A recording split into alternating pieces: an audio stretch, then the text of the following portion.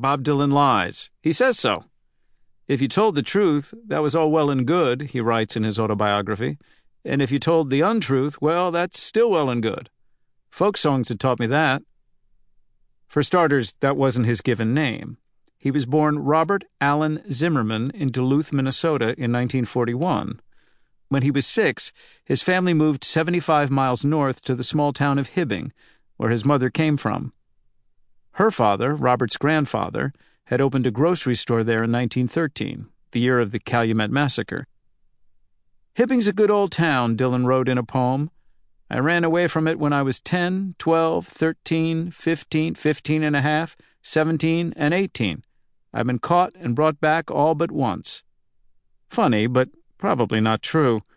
After publishing this, Dylan denied it was accurate, then said it was, then denied it again. Around the same time, he wrote, "My youth was spent wildly among the snowy hills and sky-blue lakes, willow fields and abandoned open pit mines. Contrary to rumors, I am very proud of where I'm from and also of the many blood streams that run in my roots." His father, Abe Zimmerman, was the son of Ukrainian immigrants. His mother's grandparents were Lithuanian. Through the Depression, Abe Zimmerman worked for Standard Oil, eventually becoming head of the company-run union, a union set up to keep workers from designing their own. In Hibbing, Abe became a partner in his brother's electrical appliance store and president of the local B'nai B'rith. It was not a rich town, Dylan would write. My parents were not rich. It was not a poor town, and my parents were not poor. It was a dyin' town. It was a dyin' town. Part of that's true. His parents weren't rich, but they were better off than many, and Hibbing, it turns out, wasn't dying. It was changing. The town sits above the largest iron deposit in the United States. The Mesabi Range was formed 3,000 million years ago due west of the Copper Lode in Michigan. Named for the German immigrant who discovered the iron, Hibbing exists because of the Mesabi. In fact, it had to be moved south in 1919 when the mining undermined Main Street. A town of 16,000 when the Zimmermans arrived, it was dwarfed by what Dylan called the biggest open-pit ore mine in the world. You could stand at one end of Hibbing's main drag and see clear past the city limits on the other end. The Mesabi produced the iron for World War II ships and planes and tanks. 188 million tons of it.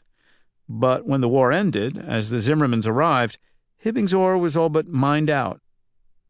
Production steadily declined, and as workers elsewhere were getting post-war pay raises, Hibbing entered a local depression. The iron depletion, as one of Bobby Zimmerman's classmates recalled, caused a great deal of unemployment and hardships.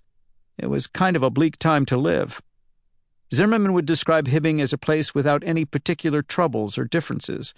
Where I lived, there aren't any suburbs, there's no poor section, and there's no rich section. As far as I knew, where I lived, nobody had anything that anybody else didn't have, really. Or not really.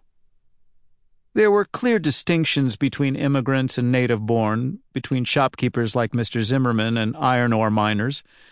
According to Dylan's brother, Bobby always went with the daughters of miners, farmers, and workers in Hibbing. He just found them a lot more interesting.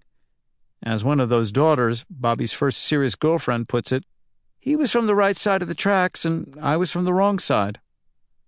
In Dylan's version of his past, the Zimmerman part, the store owner and Jewish part gets less play than the Midwestern working class part. I'm only 15, he wrote in a poem. The only job around here is mining, but Jesus, who wants to be a miner? I refuse to be part of such a shallow death. In fact, he wasn't likely to end up a miner, and this sounds more like one of his heroes, actor and fellow Midwesterner James Dean. Rebel Without a Cause came out when Zimmerman was 14, and he papered his room with pictures of Dean. If I had one day when I wasn't all confused, Dean's character says, I didn't have to feel that I was ashamed of everything. If I felt I belonged someplace, you know? Listen to a home tape of Zimmerman and a high school friend talking, and the teenager's drawled, high-pitched hipster lilt sounds a lot like Dean's. As he was studying Hollywood's version of rebellion, he was tuning his radio to the sounds of Elvis Presley, Buddy Holly, and the man he called his first idol, Hank Williams. Maybe that's how he ran away from home, by identifying with outlaws, the ones who had somehow escaped the shallow death.